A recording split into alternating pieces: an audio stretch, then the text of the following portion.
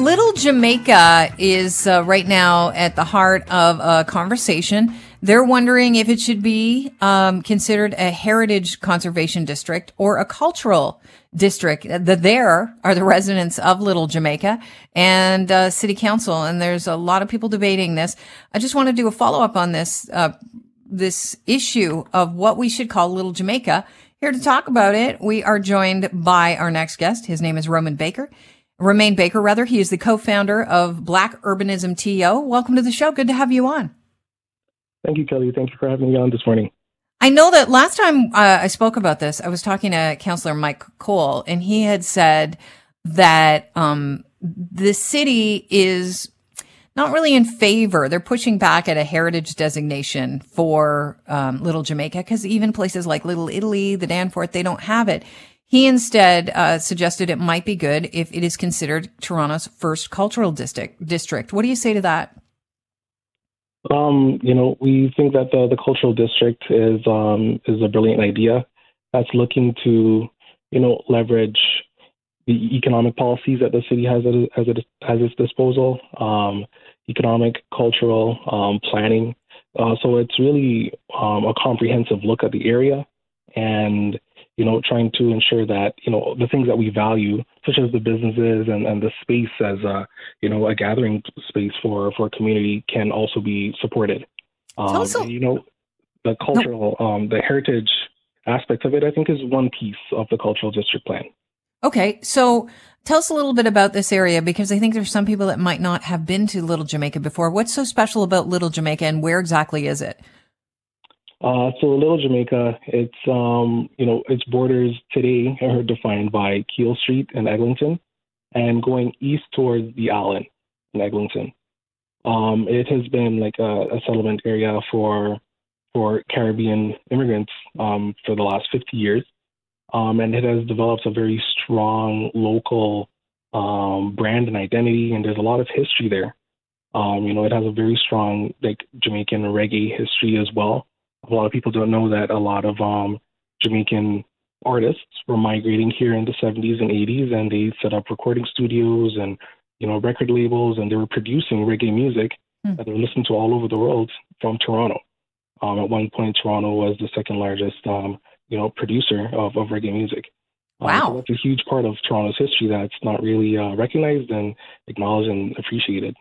That's interesting that you bring that up, because I would imagine that most people, when we give cultural designation, or this would be the first one, but when we put up those signs, Little Italy, the Danforth, we're basically talking about the gastronomy in the area. So beyond music and food, what are the other features you want to preserve and protect when it comes to Little Jamaica? There's a wide variety of, businesses and services that you can't really find in that same Main Street space. The barbershops and salons as well that, function as community spaces where, community is formed and, really it's a key part of the community. And so we feel that, those areas need to be, preserved and supported as well. Obviously, Black entrepreneurialism is very far reaching, especially right now. There's been a huge,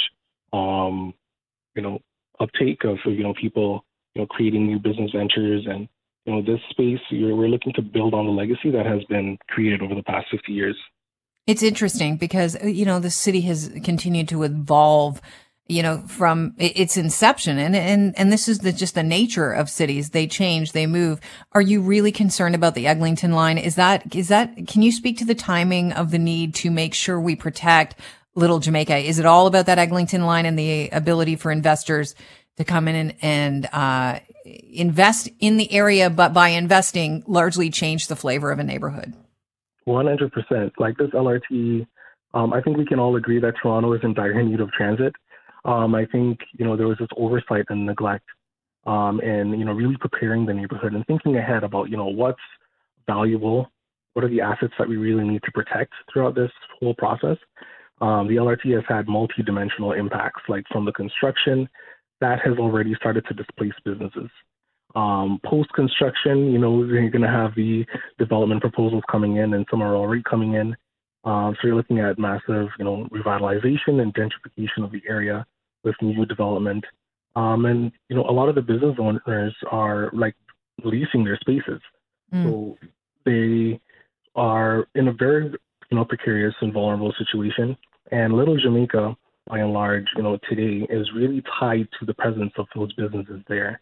In 2019, when we were doing our study, we counted over upwards of 80 businesses along that corridor, from 80 black-owned businesses, rather, from Keele to Marley. And that's, this is well into the construction of the LRT when businesses have already been displaced. So this is a real unique and part of the city. And, where else are you going to find that concentration of black-owned businesses? No, I'm a music lover, so I'm going to focus in on what you were talking about with the music production studios and Jamaican music. That Toronto is the second largest producer of exporter of Jamaican music being produced here and exported around the world. So if that's the case, if they have to close down those studios, are you hearing from business owners that that's it, we're done? Yeah, we are. And, COVID hasn't really helped the situation either. We have yet to do another tally to see who's actually still here, because the impacts are huge so for the city. Where do you go next? Well, we have the support of Councillor Josh Matlow with his motion that he brought forward last fall. And in a few days, he will be moving another motion to direct the city to be more explicit with the heritage aspect of this cultural district plan.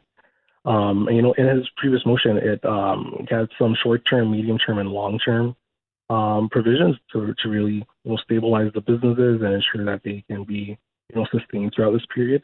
And as an organization, we are constantly in contact with the business owners. We've partnered with another organization with a GoFundMe campaign to provide direct funding at this time to help sustain them, and you're supporting the business owners to apply to these different grants that different levels of government are making available. Multi-pronged approach just to get through the pandemic and to make sure that you survive on the other end and survive gentrification. It's wow, what an uphill battle you're fighting. But I'm glad you talked about it with us. I think it's really important that the rest of us understand what is at risk.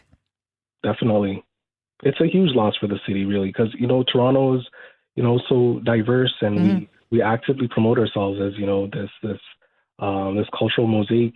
Having these diverse neighborhoods. But at the same time, we haven't ever really given Little Jamaica a chance to really, shine. At the various levels, there have always been, gatekeepers preventing it from really rising to, its potential. Yeah. And, right now is a really time that we need to be intentional, right? Recognizing the systemic barriers that Black-owned business owners face, the systemic barriers in terms of governance at the local level, in terms of BIAs, and from the city as well, like actually supporting these communities so that they can continue to be a part of Toronto's history and what makes Toronto such a great city. Romain, thank you very much for joining us, and I hope action occurs for you guys very soon. Thanks for making us aware of what you're fighting for. Thank you so much for having us.